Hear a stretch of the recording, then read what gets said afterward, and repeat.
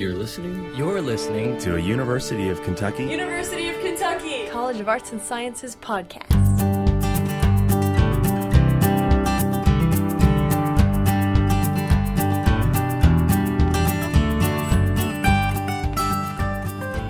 As the final part of the Transnational Lives podcast series, this podcast focuses on social theory and the intersection of Mexican and American culture. In this podcast, Kate Gooch, Josh Martin, and Yorkie Encalada speak with William Nericho about Spanish transnationalism and the development of his studies with Mextasy, his fight against stereotypes. So I'm Kate Gooch, and I'm a PhD student in the English department. I'm Joshua Martin. I'm also a PhD student, but in the Hispanic Studies department. I'm Yorkie Encalada. I'm also a PhD student in the Hispanic Studies department. And I'm Bill Nericho, and I'm not a PhD student anymore.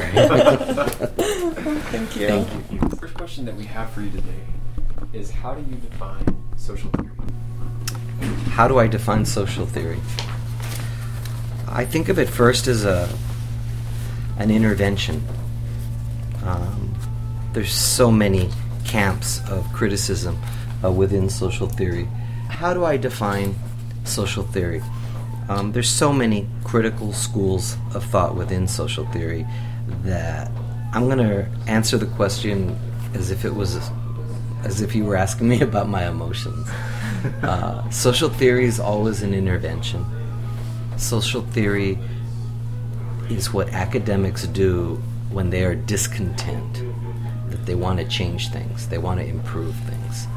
It is not, for me, an objective process. I think of that more as the true social sciences. For me, theory is an interruption. It's an interception. It's an opportunity to make things better for your students, but ultimately also for society. Social theory is for activists. It's not for sit-on-your-butts old school academics whose silence merely reinforces the status quo. Social theory ideally should be revolutionary. It should turn over the apple cart. It should make people pissed off. It should actually make students uncomfortable. I was telling my students the other day in my undergraduate class that confusion is a great thing. That unless you meet a point of confusion in an academic context, you're having it too easy. That confusion is positive. It's what happens when we're forced in our brain to re-articulate things we thought we already know. It's almost like the difference between RAM and ROM, the hard drive and your active memory on your computer. Many times we just go along with what's on the hard drive. Social theory is RAM. It's disruptive, it's new, it's now. It should make even progressive academics uncomfortable. Along those lines, how do you see our theme for the course, Transnational Lives, as fitting within social theory? What kinds of knowledge can transnational lives produce? The knowledge transnational approach to social theory brings is a sensitivity to frontiers and borders. Even within social theory, even within the most progressive branches of academe, the tendency of academic culture is to mirror mass culture. And our mass American culture is filled with racism, it's filled with hate, neo-fascism, and there's no reason to believe that that doesn't sneak into our practice as academics. So the transnational approach forces you to admit that there are worlds outside your border. There are worlds outside the frontier that we're implicated in. I mean, the United States is an empire. That's not a controversial remark. It's not even a political remark. It is a factual, historical, verifiable, empirical remark. So the consequence of empire are all these nasty liaisons with different countries and different peoples that the transnational approach in social theory forces you to come to grips with. Whether you want to be or not, when you are an intellectual within an empire, you are complicit with the system. The only hope for interrupting, slowing, displacing That complicity is to broaden your gaze to include those domesticated properties, i.e. neighbors, whose nations your empire messes with. My own focus in my research is Mexico and Latin America, but it's interesting. I mean, that's the geographic or the national dimension of it, but I also am very interested in interrupting literature proper, the novel, the poem, the newspaper, with things like film, streaming media, Netflix, the internet. That is, I'm also interested in disrupting the autonomy of the literary world in its semantic guise. For me, literature is semantic, it's semiotic, it's auditory. There are musical compositions that are literary, just as there are these kinds of mixtures are very interesting to me as a thinker. So the transnational is also, in my mind, a reminder to keep things less parochial, less local, more international, and more multimedia. In your book, Tex-Mex, Seductive Hallucinations of the Mexican in America, you argued that, and I'm quoting you, Latino Americans have represented a subject, and then we have the brackets, subjected population that is, until quite recently, they have not contributed to mainstream mass cultural, textual, and cinematic representations of their own communities. Even when they have contributed, said acts of art have not dominated gallery space at MoMA or rollicked box office tills from Tulsa to Portland to Texarkana. End quote. So my question here is, has your view regarding the literary or filmic productions by Latinos changed in the nearly 10 years since your book's publication? Wow, thanks for the reminder. 10 years. God, I'm getting old. The book is old. It's certainly evolved. Bear in mind that the last 2 Academy Awards have been won by Mexican nationals. Cuarón and Iñárritu. It's the Mexican golden age, the neo-golden age of Mexican cinema, 21st century version. And certainly we've seen progress with the advent of sitcoms and the like focused on Latino-Latina characters, like Jane the Virgin and Cristina. This fall on Fox, of all networks, Border Town will premiere, a joint project by Gustavo Arellano, the editor of OC Weekly, and Lalo Alcaraz, who does the nationally syndicated La Cucaracha comic strip. This is going to be The Simpsons a la Frontera. So I guess my attitudes are much more positive. That said, we've also enjoyed, huge scare quotes, in the last 10 years, a resurgence, I was lecturing about this yesterday, of neo-fascist racist hate, specifically against immigrant bodies, allegedly diseased Mexican bodies.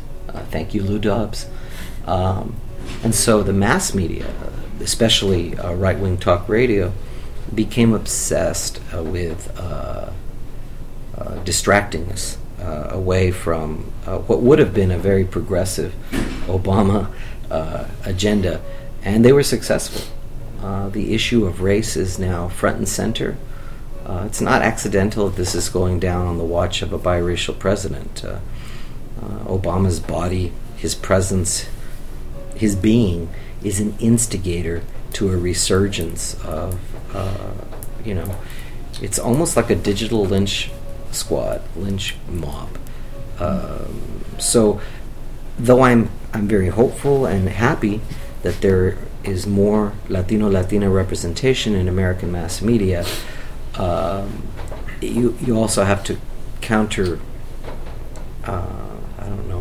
that enthusiasm with the realization that hate has never been more in vogue, and that a lot of that hate is directed at brown bodies and people who have a Spanish language accent. It's almost like the sound of that accent perturbs people. The idea that the mother tongue is so alien. That's a part of the triggers for hate. I haven't studied much, but I am curious about it. In the same book, you speak about the idea of, quote, visual indoctrination, in quote, attendant to Latino stereotypes. Specifically, you propose that, quote, Mexicans and Americans of Mexican descent in U.S. popular culture have often resembled ugly marionettes in the service of mercenary puppeteers, end quote. So my question is, when did you first become aware of these stereotypes, and what circumstances compelled you to study them in depth? Wow.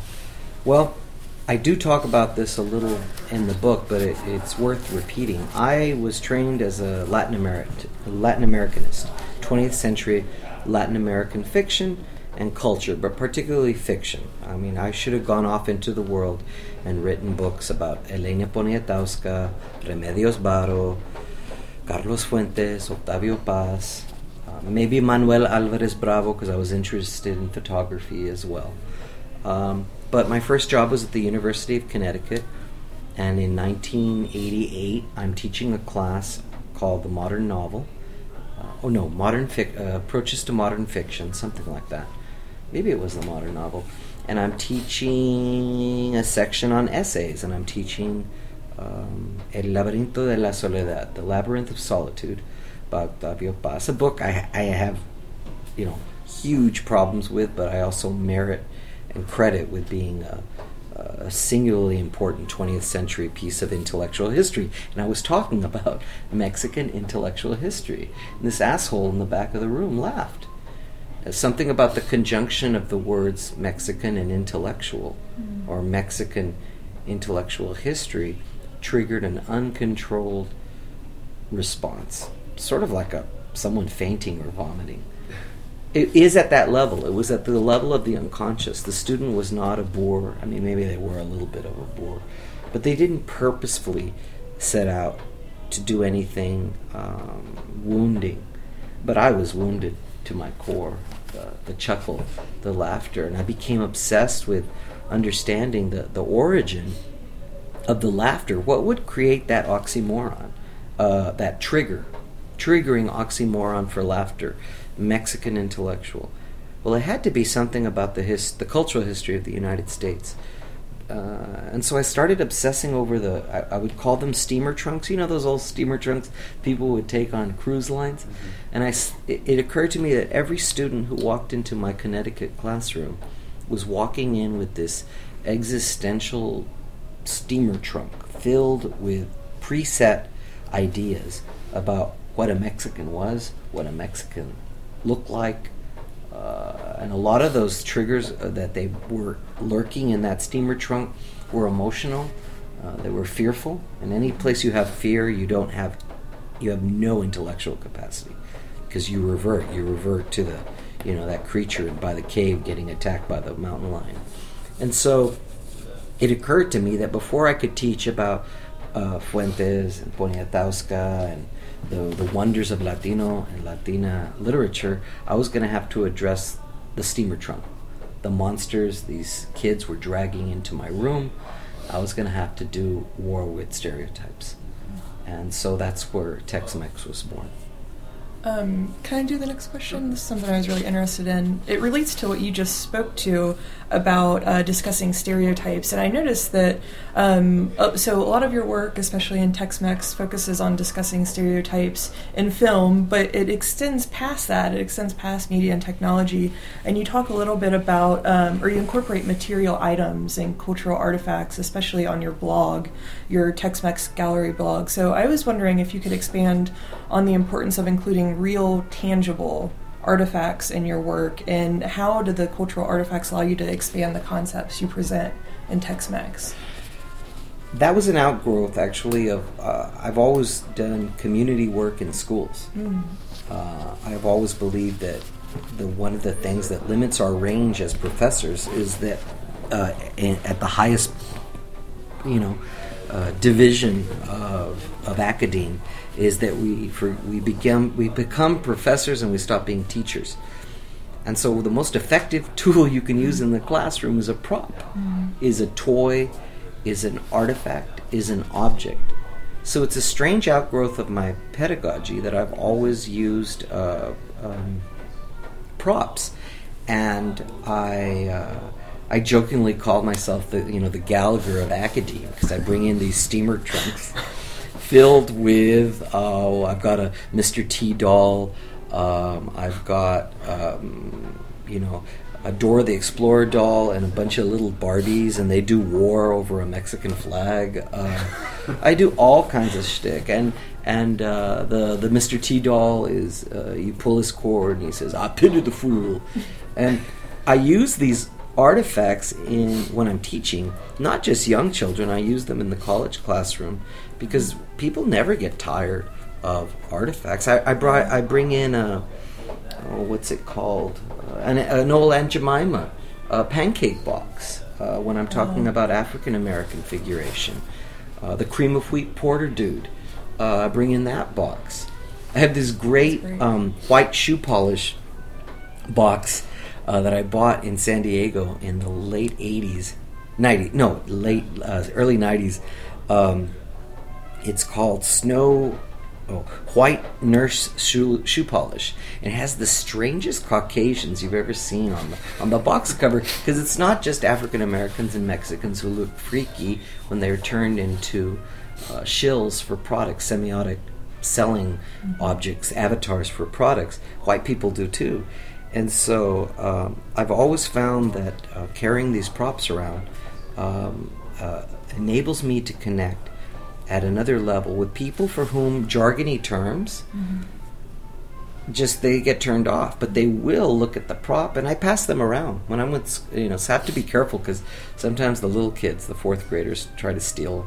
Like Speedy Gonzalez got almost stolen 3 times. I have a Speedy Gonzalez doll, and so I've found that they're icebreakers, but they also remind me to be a teacher. Don't get so caught up with your smartness, your PhD. In Texas, PhD stands for piled higher and deeper, and that's sort of a Texas attitude. Piled higher and deeper, pile of shit.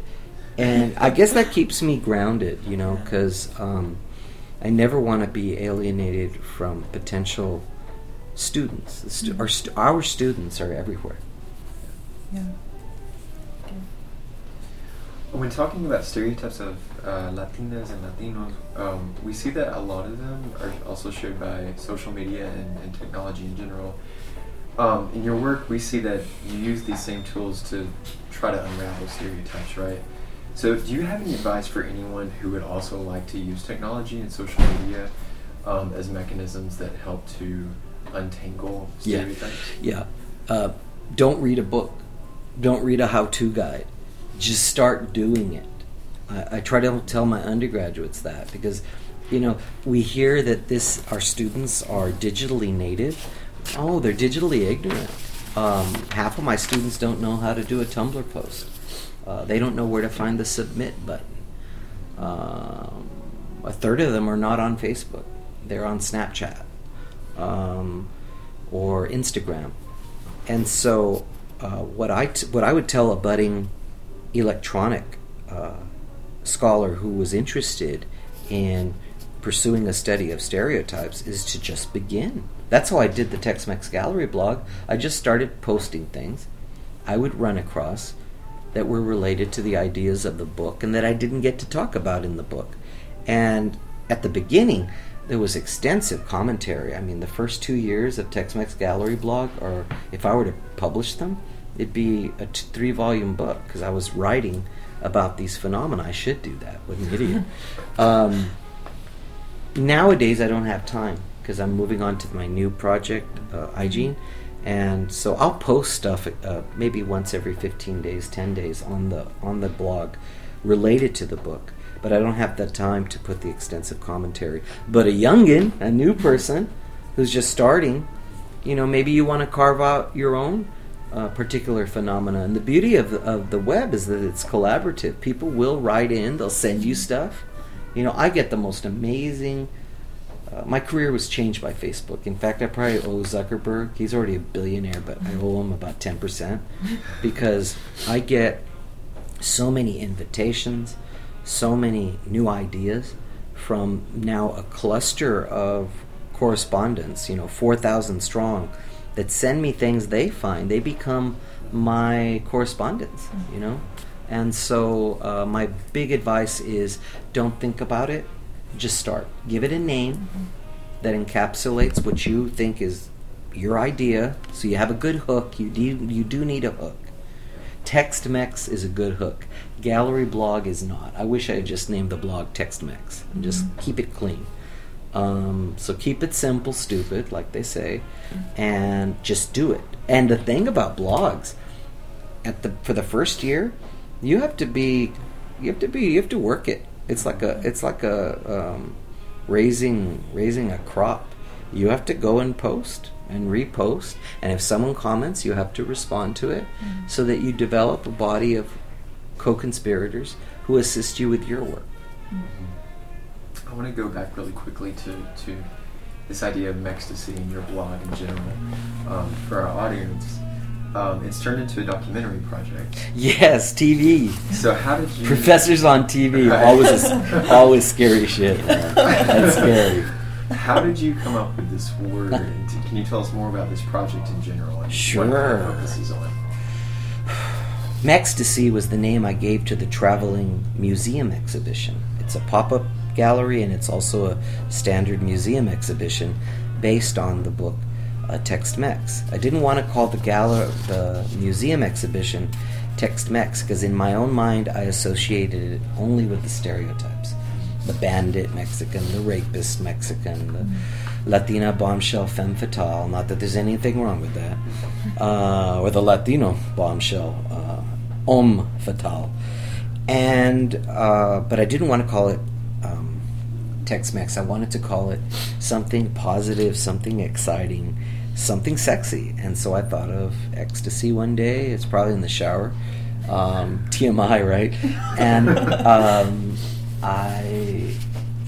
it just hit me, Mextasy, and I wrote it down, and I didn't know how I was going to spell it, and then I finally found a spelling, Mextasy, that I thought worked, and the rest is history. The exhibition has been a huge success, 25, 30 exhibitions all over the country, actually internationally, in Canada as well, and what happened was about 2 years ago, I had a student in my class, an older student. His name's Gerardo Juarez. His nickname's Bola. And it was a large lecture, 200-student intro to lit class. And he was a graduate student. But he wanted to sit in because we had met at a Latin American Studies party, and he thought that I was curious. Like, who is this Nericho character? So he sat in the class, and at the end of the class, he turns out to be a entrepreneur, early investor in Facebook, from Mexico City, a lawyer who didn't want to be a lawyer anymore, he wants to be a writer, and he says, Nericho, that's what he calls me, Nericho, we have to make this into a TV show. What you're doing is important. Turns out he works for Blind Spot TV, which is an international, multinational television production company based out of Mexico City. Long story short, long story long, they made me an offer I couldn't refuse. They invested close to $750,000 in a pilot and 6 episodes, and we've finished filming the first episode, and it's debuting May 3rd at UCSD at a film festival. Your recent work is centered upon a concept that you term Chicanosmosis. How do you define this concept, and how might a transnational approach inform your work here? I'm always feeding off the work of other people, right? And the definitive works on the border that I had run across when I came up with the word Chicanosmosis were Carlos Fuentes and Gloria Anzaldúa. And both of them spoke about the border between the United States and Mexico as a wound, una herida abierto, or something like that. My Spanish is horrible. And this idea of a open wound or a sutured wound is very poetic and very powerful, and it reflects a lot of what you find at the border. Actual war between the U.S. and Mexico, occupation forces through Veracruz 3 times in the last what, 150 years, Marines have occupied Mexican territory, how did I lost my train of thought. Chicanas Moses. So I wasn't content with the idea of a wound, though, because I'm from Laredo. For me, the border was every day. Not every day, but we would cross the border, and it was no big deal. You'd put a dime in a turnstile. You'd walk across. Some Mexican agent on the other side would nod at you. You'd go across. You'd hang out. You'd party. You'd drink. We'd buy cheap booze. We'd bring it back. The border was just a alternative space where, for a teenager, you had full freedom. No one was going to card you. The clubs were great. Cigarettes were cheap. It's where all your friends went. It's like Cheers. To go to Nuevo Laredo from Laredo, Texas, in the 70s was like an episode of Cheers. Everybody knew your name. If they didn't, they pretended to. It was great. And so, Una herida abierta doesn't capture my experience of the border. For me, the experience of the border was always about transfer. And I always think a little salaciously, so I like this idea of osmosis, because osmosis for me is intercourse, it's communication, it's exchange. Strictly speaking, I was a bio major. I was going to be an oncologist until I turned 19 and flunked out of organic chemistry. So I was pretty familiar with biological metaphors. So the idea of a transfer of vital substances through semi-permeable fabric or membrane. I like the idea of fabric more than membrane, but the semi-permeable membrane. That, for me, was La Frontera. So I took the word Chicano because, progressive, left of center, Americans of Mexican descent, me, and then osmosis, Chicana osmosis. And that, what I began to unravel were these dozens of writers and performers and actors and painters whose work was inflected not just by the tradition, these were largely American traditions from the United States and England. No, these people's work was informed by Mexico and Latin America, and in a lot of cases both simultaneously. That is, their influence was both Latino and good old Uncle Sam. And so I wanted to talk about that. So sometimes you have to invent terms, neologisms, to account for phenomena that are not chronicled. And so I came up with that term. I hope it sticks. It's a mouthful. It's hard to pronounce. Is there you say that you understand this term as an exchange of elements. Is there a restriction of what can be exchanged between these two sides of it? Is there a restriction of what kind of restriction, absolutely. It's a semi-permeable membrane. Oh yes, especially since 9/11, the semi-permeability of the border, it became less permeable in some respects. But this also coincides with the rise of the Twitter sphere and social media and digital media. So now, ironically, the border itself is harder to cross. It's uncomfortable. I mean, the U.S. U.S. Special Forces, the Border Patrol, the agents, everybody makes you feel criminal. It's not like in the past where it was kind of naturalized for me. Cruzar la frontera was like breathing. Now it's like going through Checkpoint Charlie, strip search. So existentially, to move between borders is now more difficult. Ironically, because of social media, we're even more bombarded now, especially in Southern California, with Latino-Latina culture.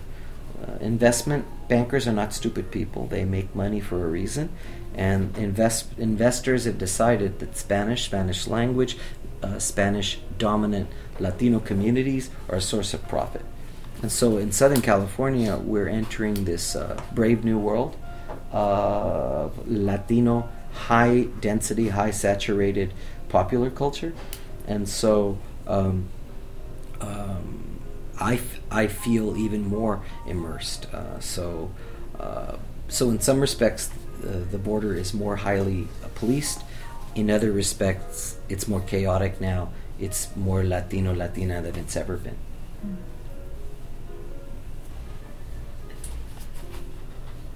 I'm curious as to how stereotypes regarding brown bodies has changed since your childhood, or even when you began your academic career.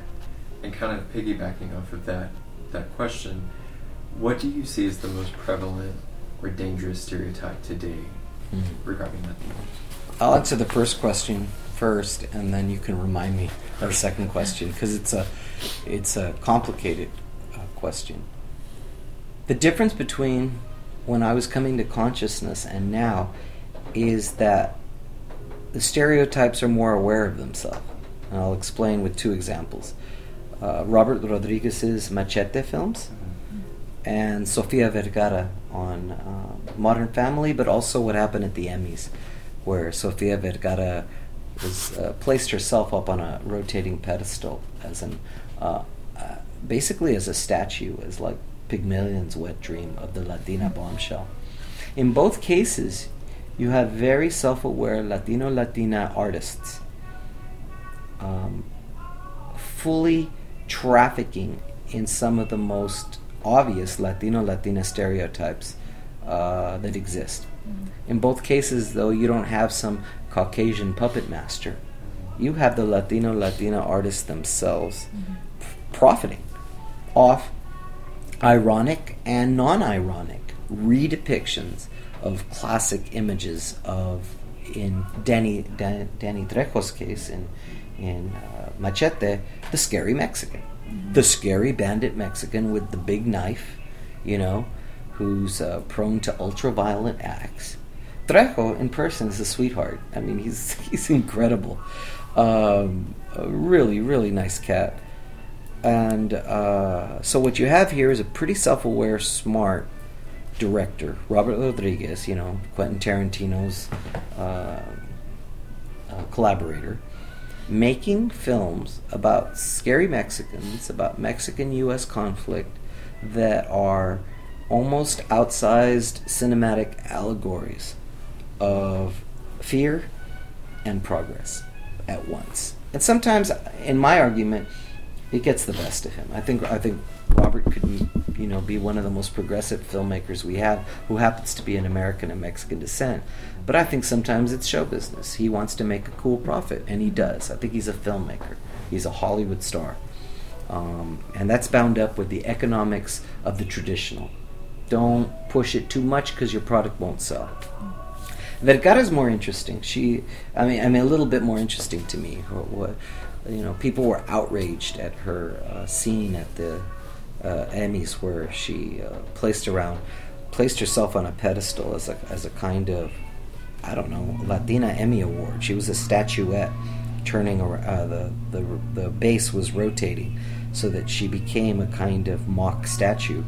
That's smart. I actually think that's funny. And she's a savvy woman, very smart woman, head of her own production company, multimillionaire, one of the biggest well-paid stars in Hollywood. So the difference between the past and the present is that people who are in the biz are self-aware and aware about the stereotypes, and they're reshaping them for fun, profit, and sometimes just for irony, for being smart. What was the second part of your question? The second question was, what do you see as the most prevalent or dangerous stereotype? The most dangerous stereotype, and thank you to Fox News for this, is that of it's two things. It's the undocumented, diseased immigrant, and then it's the immigrant that will steal your job. It's the idea of the alien without, who comes within and displaces your economy, and not just your economy, sort of your soul, because they speak a different language. They are from a different tradition, and so this idea of the undocumented immigrant as one who not only steals your job, not only is sick with leprosy or whatever disease Lou Dobbs, Lou asshole says, but they're alien, they're strange, they're frightening. foreground fear, and you get people on your side. And that's how the fascist mind works, and they're good at it. I've been trying to puzzle together, this is part of Mextasy, how someone who's from the left and progressive can capitalize on that. Obviously, it works. I don't want to foment fear, but could we foment fear of the fascist in just an effective way? I think of John Hartfield's montages during the Second World War of the rise of the fascists. I love his cut-up style. I want to do the same thing, Limbaugh, the Koch brothers, and Hitler. Why not? Why not? They do the same thing. They paint with the wide brush. We should be able to do the same thing ourselves in a way that is engaging, fun, but a little bit more thoughtful.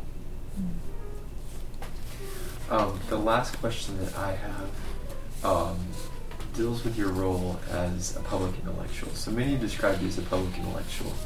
How do you define Scary. How do you define that role, and how have you tried to engage a wider listening audience by incorporating elements of pop culture related to the U.S.-Mexico border? We don't have Chicana public intellectuals. We have too few. We need more Gustavo Arianos. We need a dozen more Lalo Alcarazes. We need 1,000 more Frederick Aldamas. We need these people. I guess it hit me about 15... how many years has it been?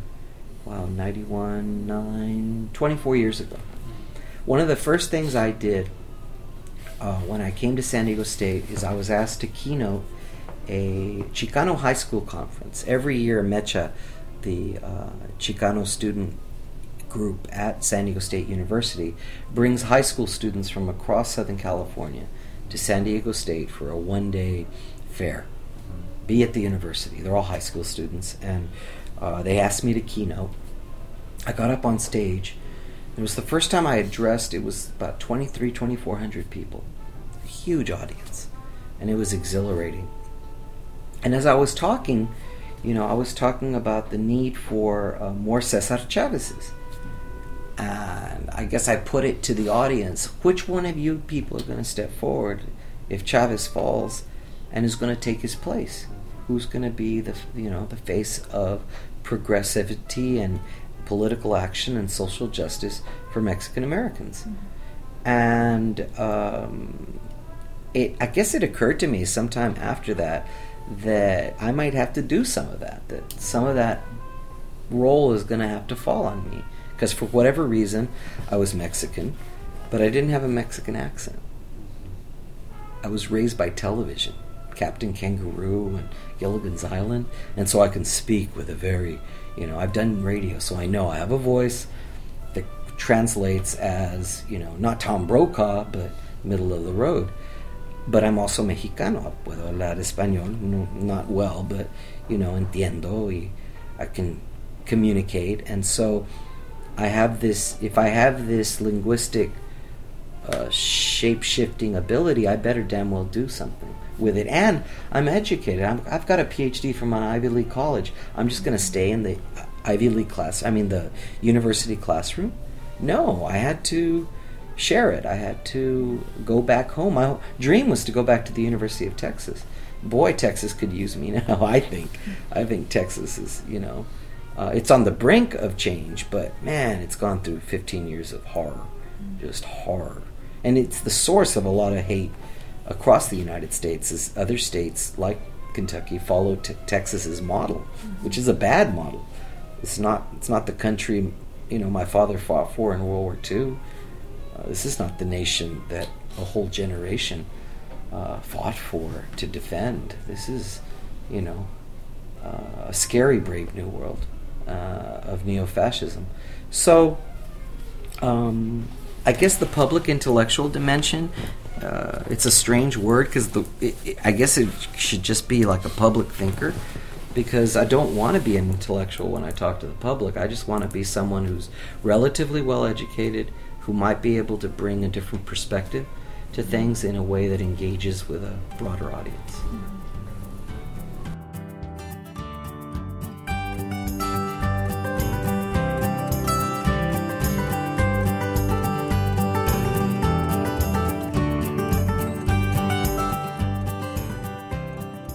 Thank you for listening. And thanks to the College of Arts and Sciences, the Committee on Social Theory, and Social Theory 600 Transnational Lives for making this podcast possible.